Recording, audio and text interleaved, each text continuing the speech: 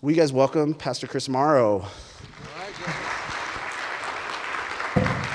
Hey guys, I'm so glad to be here with you guys today, and love Anthony.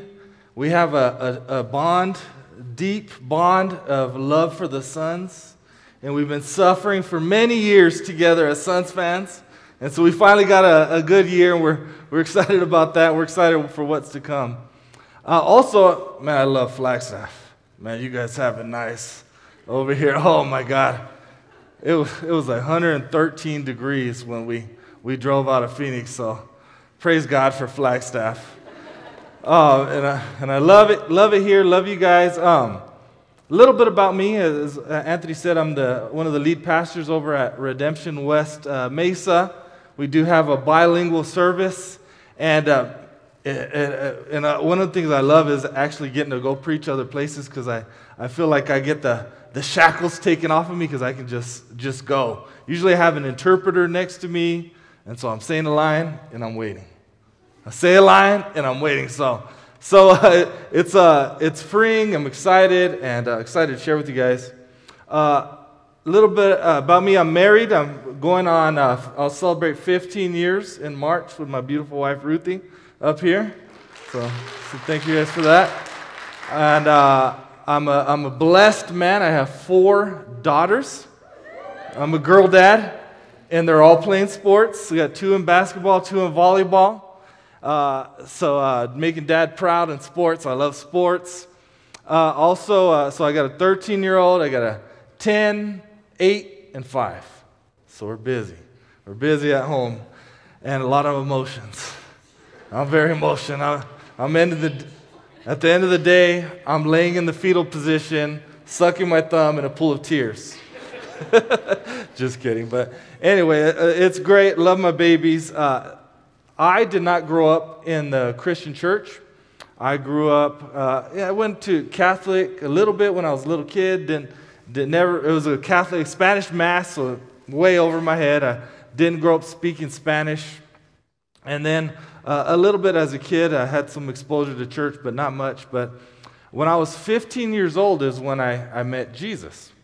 I had some friends invite me to Young Life. Anyone know about Young Life? How many people? Young Life? I know Young Life. Flagstaff has some good Young Life here. Is Jay Rennie still here?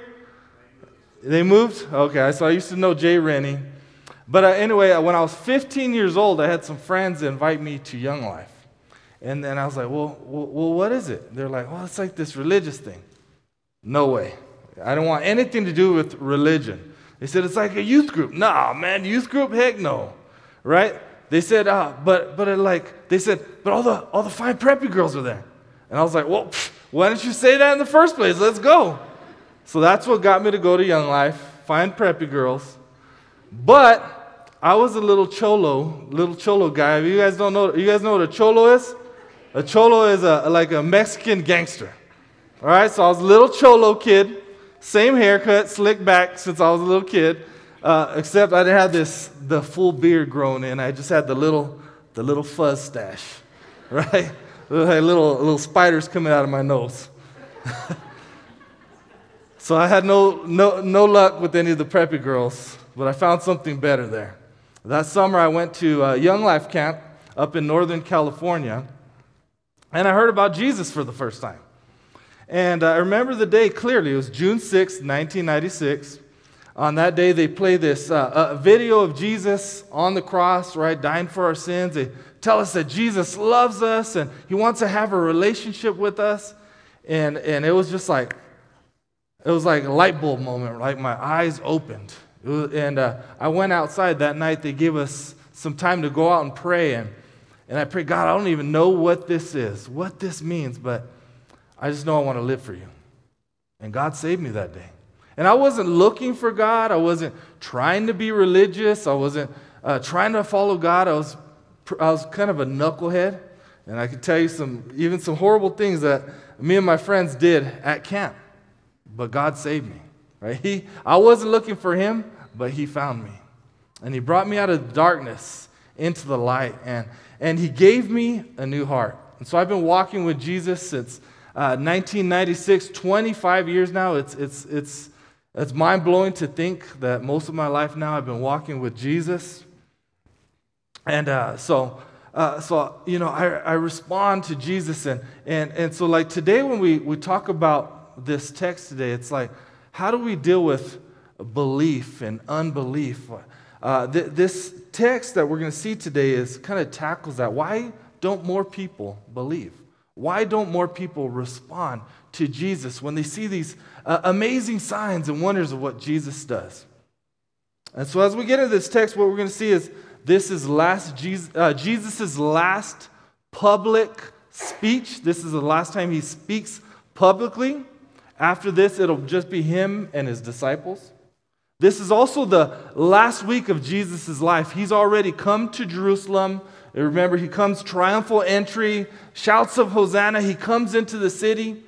And so this is the end of his week. So the next time he'll show up in a public appearance, he'll be on trial before the people.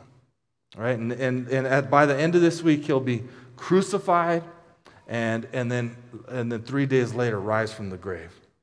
And so throughout this book of John, I want to do a little recap for you because as we're coming back into John, Jesus has been doing all these amazing miracles, and he's been calling people to believe, right? He's been calling people to come and follow him and put their faith in him.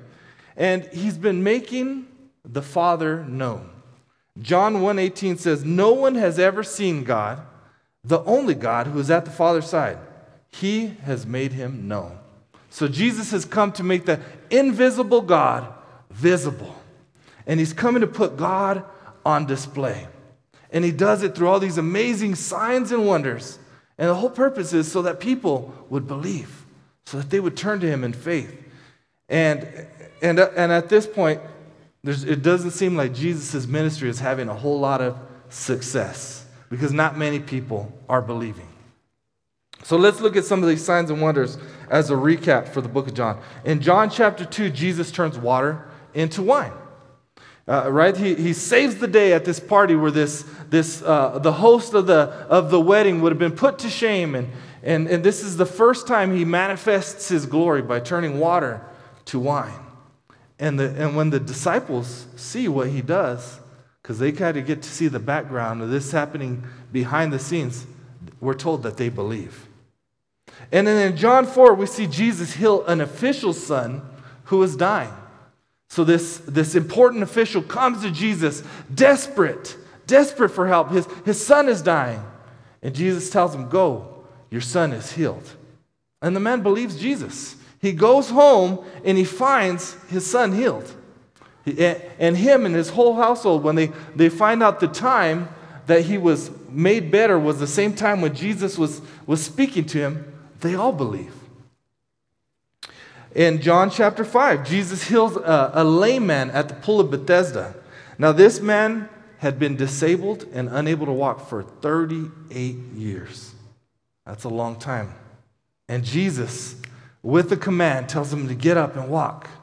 And the man walks. And the man believes.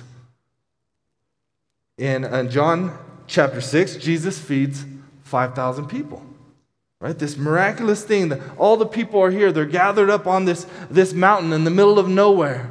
All they have is 2 fish and 5 loaves of bread. Jesus prays and he multiplies the food so that everyone has their fill. And at the end of this meal, there's leftovers. Right? There's leftovers. This amazing miracle. And the people just keep wanting more and more and more signs. And in John 9, Jesus heals a man who is blind from birth. It's so miraculous that no one can believe that this is the same guy. He's trying to say, "Hey, it was me. I was that guy," and no one believes him. And the religious leaders, they're upset. They're angry. They're starting to plot against Jesus. And the man who is healed believes. And one of the final miracles that we see, the signs and wonders that Jesus does, is in John 11.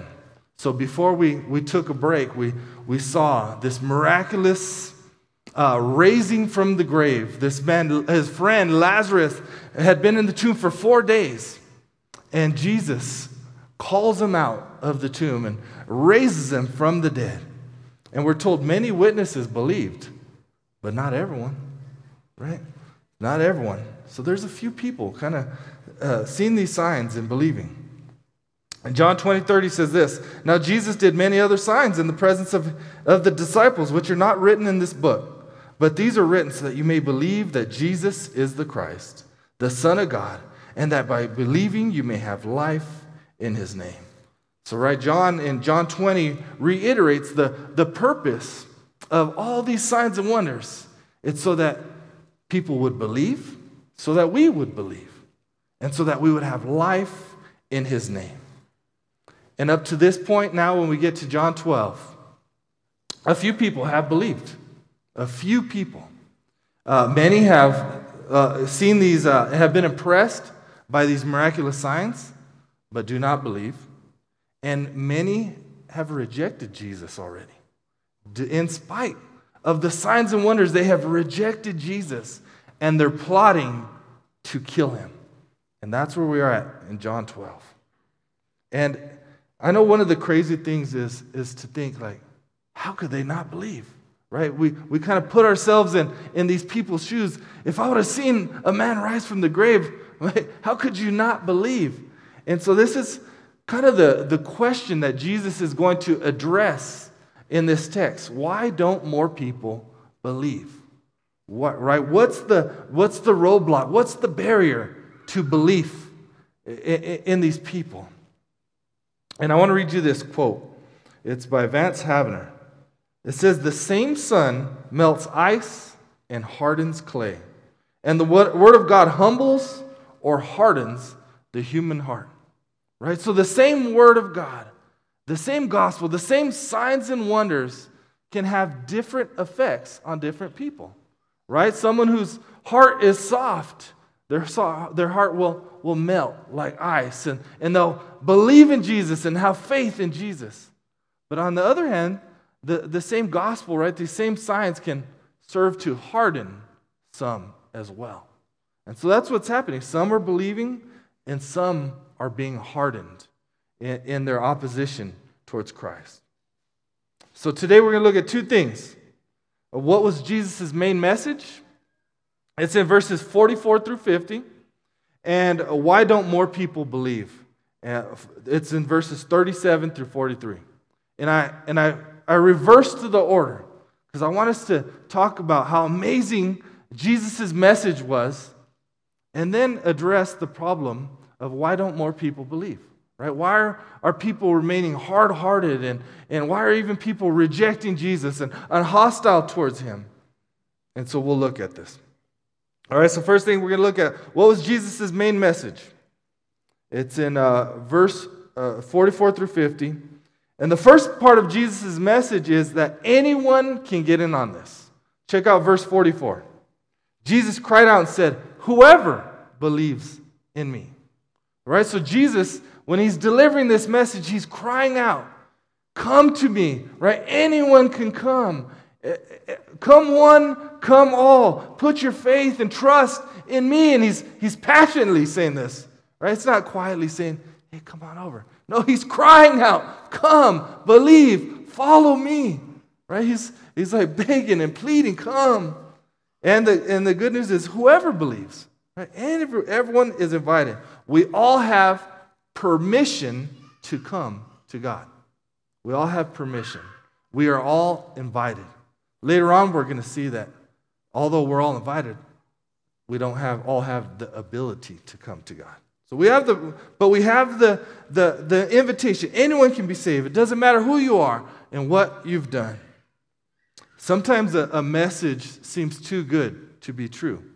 Have you ever seen an advertisement for a free iPhone 12 Pro Max Plus XS? You know, there's always new device. I don't know what all the letters mean at the end of them anymore because there's so many. New release every 6 months. I don't even know if mine's good anymore. All right, but you get these offers. You'll see them in the pop up on your Google search, free iPhone, and you're like, yeah, right. We all know that nothing's free. So if you look at the small print, you'll look and you'll see Oh yeah, with a 36-month contract with early termination fees and all these other conditions, right? So we always know nothing's free. There's always a catch. But the good news here, part of Jesus' message is there's no catch. Anyone can come, right? We can freely come to Jesus because of Jesus, because he has provided the way for us to come to him, to believe in him, and he's crying out for people to come. The second part of his message is, if you trust me, you're trusting God because I speak his words. It's found in verse 44. Look what he says in verse 44. Whoever believes in me believes not in me, but him who sent me. And whoever sees me sees him who sent me. So he's saying, hey, if you believe, you believe in the Father. If you believe me, you're believing in the Father. If you're seeing me, you're seeing the Father, because he's saying I'm God, right? He's the visible manifestation of the glory of God. And he says, I have not spoken on my own authority in verse 49, but the Father who sent me has given me a commandment, what to say and what to speak. Have you ever seen a TV show? I know we've all seen these, where they have a disclaimer at the beginning of it, and it'll say, in this weird voice, the views and opinions on this show do not reflect the views and opinions of the station. Right? You'll see it on a talk show or an interview show, right? They put that disclaimer there. Hey, and the disclaimer is saying, hey, this guy on this show, he doesn't speak for us, right? Just in case he says something dumb, offends people, says something racist, and he gets canceled, right? And so the station puts up this disclaimer so the guy gets canceled and not the station, right? It's not on us. But Jesus doesn't have that disclaimer on him, right? God the Father doesn't say that about Jesus. Hey, the views and opinions of Jesus don't reflect my views and opinions. No, it's exact opposite. Jesus speaks with authority.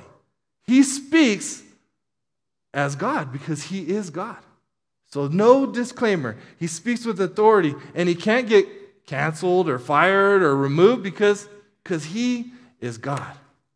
And he says, if you trust me, you're trusting in God because I speak his words. 3, he says that I came to bring you out of darkness. Controversial. He says, at 46, I've come into the world as light. And so that whoever believes in me may not remain in darkness. And we have already known in the past that Jesus has called himself the light of the world, right? And so he comes into the world, into the darkness, to bring mankind out of the darkness into the light, right? So that we don't have to hide in shame anymore. So we don't have to hide in guilt anymore. And this is huge because many of us carry shame, right? We carry shame. We carry guilt. Maybe you carry shame and guilt over things that you've done in your past, right? We all have secrets. We all have things we regret, things that we've failed to do or things that we've done and things that we don't want anyone to know about, right? And we're carrying those things. We're hiding those things in our life. Well, Jesus came so that we don't have to hide anymore. We don't have to hide in shame anymore. We can come out of the darkness into the light, right? We can be cleansed and forgiven and made new. That's what Jesus does. Not only that, is he takes away the shame of the things that have been done to us. A lot of times we're carrying shame over shameful things that have been done to us. Maybe you've been violated. Maybe someone has hurt you or abused you, and you just feel like, how could I ever be clean or good enough for God? And Jesus came not only to take away your shame for the things that you've done, but the things that have been done against you, so that you can be in the light and you can be made new and you can be cleansed and made whole. And that's the beautiful thing of what Jesus is doing. All right? And you'll notice here he says, remain in the darkness, right? So that whoever believes in me may not remain in darkness. And so this is an important distinction because what he's saying here is we don't start off good. We don't start off neutral, right? Like I think modern modern culture believes that mankind is basically good, and that society and structures and our family, where we're born and makes us bad. But what Jesus says is no, we all start off in the darkness. We all start off brokenness in the dark from birth. That's a big distinction. And so one of the ways you can see this and you can think about this is all of humanity, right? All of our culture, all of our society, the world is walking. The world that doesn't know Jesus is walking and living in darkness. And all of the world they're just trying to live life, and everyone's bumping into each other, and everyone's fighting, and everyone's picking a side, whether it's Republican or Democrat, right or left, right? Everyone's picking a side, picking a team, picking a cause, and everyone's fighting, right? The whole world. That's why there's wars. That's why not even in our houses a lot of time can we get along very well, right? In our families, we all have family drama and conflict because we're in darkness from birth. And we're stumbling around and we're bumping into each other and we're trying to find our way and make our way. And the good news is Jesus is our hope. Jesus is the light of the world, and he can open our eyes to see things new and see things the way they really are and lead and guide our steps and even bring peace where there is division and fighting and darkness. The fourth thing he says, part of his message is, I came to save the world and not to judge it. This is good news. John 12:47. If anyone hears my words and does not keep them, I do not judge him. For I did not come to judge the world, but to save the world. The one who rejects me and does not receive my words has a judge. The words that I have spoken will judge him on that last day. And so what Jesus is saying, here's the good news, is I'm a savior. Right? I didn't come to judge the world. I came to serve and give my life as a ransom for many. Jesus came to seek and save the lost, not to judge and condemn and wipe us all out. He came to create a way for us to be saved. And that's one of the amazing things about Jesus. Think about this, the creator of the universe, the creator, the eternal God from before time, takes on flesh and is born as a baby, right? He steps off his throne out of heaven and humbles himself to become a man, to become a human being. And he comes on a rescue mission to save the world. And that's what Jesus is saying here is, I have not come to judge. I've come to save and redeem and restore. And so Jesus is showing us that he's a God of grace and he's a God of mercy, and he longs that everyone would be saved. If you look at Matthew 23:37, Jesus, he says this. He says, "O Jerusalem, Jerusalem, the city that kills the prophets and stones those who are sent to it. How often would I have gathered your children together as a hen gathers her brood under her wings, and you were not willing." Right? He longs for everyone to be saved, but people are rejecting him. They're not willing to come and to trust in him, and he keeps calling them, begging and pleading to come to me. And he didn't have to judge us, right? Because he told us we're already in the darkness. We are already condemned. We're already separated from God. And so he comes to save instead of judge. All right? So you see here, this quick summary, we're born into this darkness and we stand condemned already.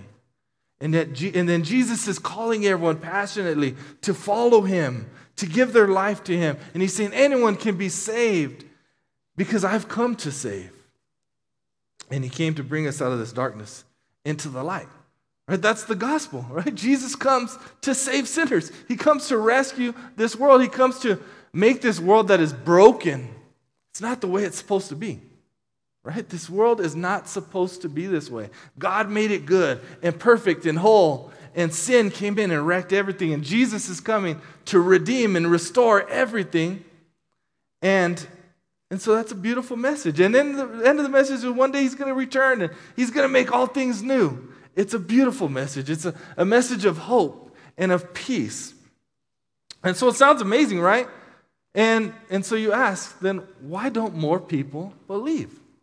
Right? What's keeping people from trusting in Jesus? What is stopping people? And so that's honestly what Jesus addresses. And it's a hard text, but I want to spend some time in here. Why don't more people believe? Verse 37, check this out with me. It's the first thing, the reason they don't believe, Jesus says, is it's not because they haven't seen enough. 37 says, though he had done many signs before them, they still did not believe in him. So one of the shocking lessons in this book of John is that it's possible to see God, to see all these amazing signs and wonders, and still not believe. Right? So, and if you look at the case of Lazarus, all right? Lazarus risen from the dead after 4 days in this cave. Jesus calls him out. He comes out in his grave clothes, looking like a mummy. Right? All these people see it. It's amazing. And we're told that many of the Jews, therefore, believed in him. So many believe, yes, but not all. Not all believe. Why wouldn't everyone believe? Well, it's not because they don't have enough signs. And not only on top of that, is the religious leaders decide to kill Jesus from that moment. Like that's their final breaking point. That's the last thing they can take. They're going to get rid of Jesus because they know if he keeps doing all these signs, that they're concerned that more people would believe. So they not only do not believe, but they want to stop other people from believing. So why don't more believe? Well, more people believe not because they haven't seen enough, but I think but here's another reason, is because the nature of unbelief is to not believe. Let me say that again. The nature of unbelief is to not believe. Look at verse 38. Lord, who has believed what he heard from us? And to whom has the arm of the Lord been revealed? John is quoting Isaiah 53:1. Now, why would he quote Isaiah 53:1? It doesn't make sense to our ears, but to the ears of the people he was speaking of, it made total sense. They knew the scripture. And if you back up a little bit, in Isaiah 52, we see Isaiah talking about God's servant. It's a prophecy of Jesus who would one day come. And God's servant, Jesus, is revealed, and he's bringing good news. And in that chapter 52 of Isaiah, it says, how beautiful are the feet of him who brings good news. And then it gets to 53:1, and it says, Lord, who has believed? Right? This question is asked, and the answer is, no one. No one has believed. And you see in 53, you see God's servant comes, and he's despised, and he's rejected. It's this prophecy of Jesus. In 53:5, it says he's pierced for our transgressions. He's crushed for our iniquities. And in 53:6, it says, all we like sheep have gone astray. We have all turned to our own way. So Jesus quotes this Isaiah passage to say, hey, what Isaiah prophesied is now happening now. Right? You guys, he prophesied that you would not believe. Because the nature of mankind, because we have a sin nature, is to not believe. On our own, we do not believe in God. God has to do something. God has to intervene to change our nature so that we can come to him. All right? So here's a way you can think about it. Imagine feeding a lion. All right? You put one big bowl of salad there. Anyone like salad? I don't necessarily like salad, but I have to eat it. I buy salads at the beginning of the week, all week, so that I eat salad every week. And so I'm never looking forward to a salad. But anyway, it's not my nature to eat salad. All right? But anyway, so you put that salad there, right? You put this green leafy lettuce. Put some carrots on it, some tomatoes on it. Put a ton of ranch all over it, right? Put some of those little baby corns. Have you had those little? Oh, man, I do like those baby corns. Those little ones you can just eat them, and oh, man, I like those. Put some black olives on it, right? You make this amazing salad, cheese on it. And then you put over here on this side, put a big old elk steak, right? Put an elk steak there for the lion. What's the lion going to pick? He picks the steak, right? Does he ever pick the salad? He'll never pick the salad, right? 100 out of 100 times, he's going for the steak. 1,000 out of 1,000, he's going for the steak. 1,000,000 out of 1,000,000, he's always going for the steak. Because that lion's nature is to eat meat. It's a carnivore. It doesn't eat salad. What's that lion going to do? A ranch all over its face, trying to eat salad. Right? You can see its hair all matted down, all weird, trying to eat salad. It's going for the steak. And that's because its nature is to eat steak. And so the same thing, and what Jesus is saying is our nature, human's nature is to always be in unbelief. We don't believe God naturally. Like God has to intervene. God has to change the nature. For example, like with that lion, for that lion to eat salad, you would have to change something about that lion's nature. You'd have to change its DNA for it to eat that. And then even if it did, it probably wouldn't make it very long. But the lion's nature is steak, just like our nature is unbelief. Romans 3:10 says it this way: no one is righteous, no, not one. No one understands. No one seeks for God. All have turned aside. Together they have become worthless. No one does good, not even one. And so Paul is describing human nature. And human nature is not to go towards God. Because we're in darkness, right? We have this sin nature. We're not looking for God. Just like when I was a 15-year-old kid, I wasn't looking for God. I didn't want to go to youth group. I didn't want to go to a religious thing. But God had to save me. God had to intervene on my behalf and rescue me. So why don't more people believe? Well, because it's in their nature to not believe. They have this permission from God, this great call. Come. Everyone can come. Follow me. Trust me, Jesus says. And they can't come on their own, right? They have permission, not the ability. So God has to do something. God has to change us. But then it says something more controversial. And this is probably one of the hardest things here in this whole book, is that God hardens the hearts of those who will not believe. It's found in verse 39 and 40. Look at this. It says, therefore, they could not believe. So the people could not believe. For Isaiah said, he has blinded their eyes and hardened their heart, lest they see with their eyes and understand with their heart and turn, and I would heal them. So John is quoting Isaiah 6, 9 through 10. And in Isaiah 6, we see the holiness of God revealed. Isaiah gets to see the Lord seated on the throne. He says, I see the Lord seated on the throne, high and lifted up. And he sees the cherubim and the seraphim around Jesus, right? These angels. And he sees the train of the Lord's robe is filling the temple with glory. He gets this glorious image of God revealing himself to him. And he says, woe is me. I am undone. I'm a man of unclean lips. He knows how impure and sinful he is when he sees the glory of God. And God cleanses him. And then God says, who will go for me? Who will go preach my message? And he says, here I am. Send me.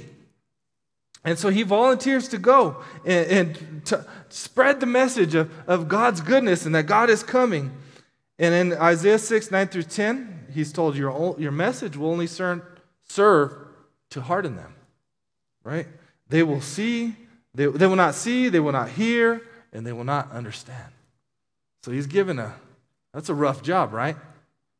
Hey, send someone to go preach a message that no one's going to believe. That's what Isaiah had to do. And why is Jesus referring to Isaiah? Because that's what's happening with Jesus.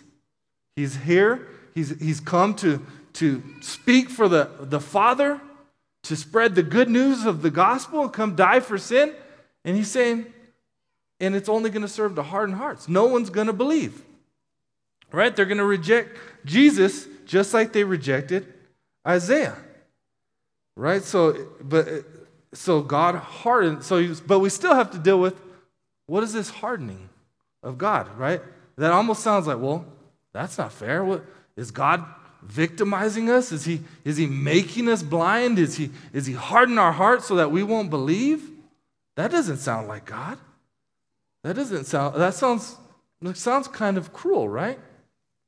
So we have to deal with that. But throughout the Bible, if you go look at it, throughout the Bible, God always speaks of hardening of hearts, not as God being some like mean puppeteer up in heaven, cruelly making people not believe and not follow him and harden their hearts. That's not the way it speaks about it. The way the Bible teaches about what it means God hardens hearts is that he gives them what they ask for. He's given them what they ask for. So if you go read Romans chapter 1, if you read Romans 1, it says they exchange the truth of God for a lie. It's talking about mankind. They worship and serve the creation rather than the creator God. And then what you see, the result of that is they've rejected God, so God hands them over. He lets them go their own way. And so God does. He does let someone go. If that's the kind of the hardening, is allowing them to go where they want to go. And another way to look at it is Pharaoh. And in the book of Exodus, you see this story of Pharaoh, and he's enslaving the Israelite people. He is getting rich off of their backs. And God sends Moses to go preach a message. He tells Moses, go tell him to let my people go. And Moses does all these signs and wonders for Pharaoh to show him that his message is from God. And Pharaoh refuses.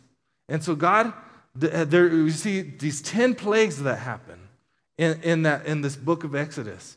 And at the end of the 10th plague, Pharaoh finally relents. He lets God's people go, and they're heading off to their new home. And then he has a change of heart. And he grabs all his military men, and they go and go seek to chase them down, and he meets his doom, right, in the Red Sea. Right, when Israel goes through the Red Sea, and then the sea closes on the Egyptian army. And so in the story of Exodus, we're told that Pharaoh had a hard heart. So we're told he has a hard heart. We're also told in that story that he hardens his heart. We're also told that God hardens his heart. So which is it? Right? Is God making Pharaoh evil? Or is Pharaoh already evil? And does Pharaoh already have a hard heart? So what the Bible would communicate is Pharaoh's heart was hard already. And God allowed Pharaoh. After all these chances God gave Pharaoh, right? All these signs, all these wonders, all these plagues, Pharaoh had every opportunity to turn. But he has a hard heart, and he hardens his heart towards God even more. And so God lets him go, right? And he meets his own doom in that Red Sea. I like this quote. James Boyce says it this way. In terms of salvation, it is hardly necessary for God to blind anyone, for men begin blind and come to Christ only when God intervenes to give sight to them. Let me read that again. In terms of salvation, it is hardly necessary for God to blind anyone, for men begin blind and come to Christ only when God intervenes to give sight to them. So what we've already seen in this scripture is that we're already in the darkness from birth. We already have this sin nature, right? Our heart is already hard towards God. Natural man, it has a hardened heart towards God. We're not seeking God. We're not trying to find him. We're not trying to do good, right? And so God doesn't victimize us, right? He lets some people go their own way. And that's the hardening. He's letting them go. But for many, God intervenes, right? If God didn't intervene, no one would be saved. All would go away. All would go astray from God. But what God does, because he's gracious and merciful, is he intervenes. And the only time he intervenes is to save, because he's a savior, right? So he doesn't intervene to make us evil. We're already there, right? That's why he doesn't come to judge, because we're already stand condemned. But he comes to save. He comes to save sinners. God has to intervene. We all have the permission. Anyone can come, but we don't have the ability. And so God saves sinners. God is the one that changes hearts. Look at Isaiah 146:8. The Lord opens the eyes of the blind. God's got to do the work. God's got to open the eyes. Isaiah 35:4. He will come to save you. Then the eyes of the blind shall be opened, and the ears of the deaf unstopped. Ezekiel 36:36. I will give you a new heart, and a new spirit I will put within you. And I will remove the heart of stone from your flesh, and will give you a heart of flesh. That's what God does. He comes to rescue sinners. He doesn't make us evil. He's a savior. He comes to save and to give sight to the blind, to rescue us out of the darkness when we're walking around lost in this world, to take away our shame, to take away our guilt, to make us new people. That's what God does. He sets the captives free. So he does these signs after sign after sign. And the greatest sign of them all, the greatest sign he ever did, was the cross, right? Jesus comes because he's Savior, and he dies on that cross. He humbles himself to the point of death, even death on a cross. And 3 days later, he rises from the grave. He defeats Satan, sin, and death. And he makes a way.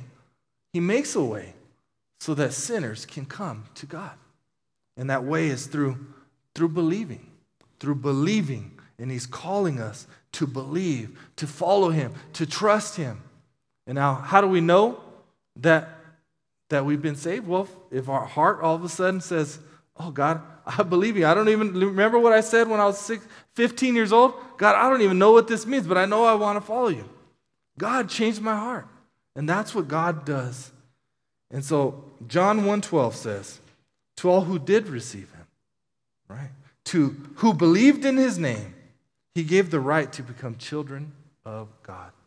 So all our responsibility is to believe.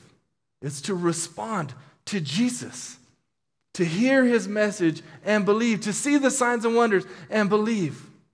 And we become children of God, not just forgiven, right? That's pretty good. All right, I get forgiven, but I get even more. I become a child of God. I become part of the family of God for all of eternity. I get brought in. Intimate relationship. I get to know God. And when I die, I'll be with him forever. That's the good news of the gospel. God comes to bring us out of darkness and to make us his children. God's a rescuer. God's a savior. And so let's pray. Lord Jesus, I know this is a hard text, Lord, that we're all sinners from birth. We don't like to believe that. We probably like to think we're little angels. But Lord, this is the truth. And I thank you, Lord, that you save sinners. Thank you that you rescue us out of the darkness, that you make the blind see, and that you soften hearts, Lord. I just pray that if anyone is here and they feel your call, they feel you drawing them to yourself, Lord, that they would respond in faith and put their trust and their hope in you, Jesus. We love you. Thank you for all that you have done. You didn't have to do it. You didn't have to save anyone. Yet you save many. We just thank you, Lord. In Jesus' name I pray. Amen.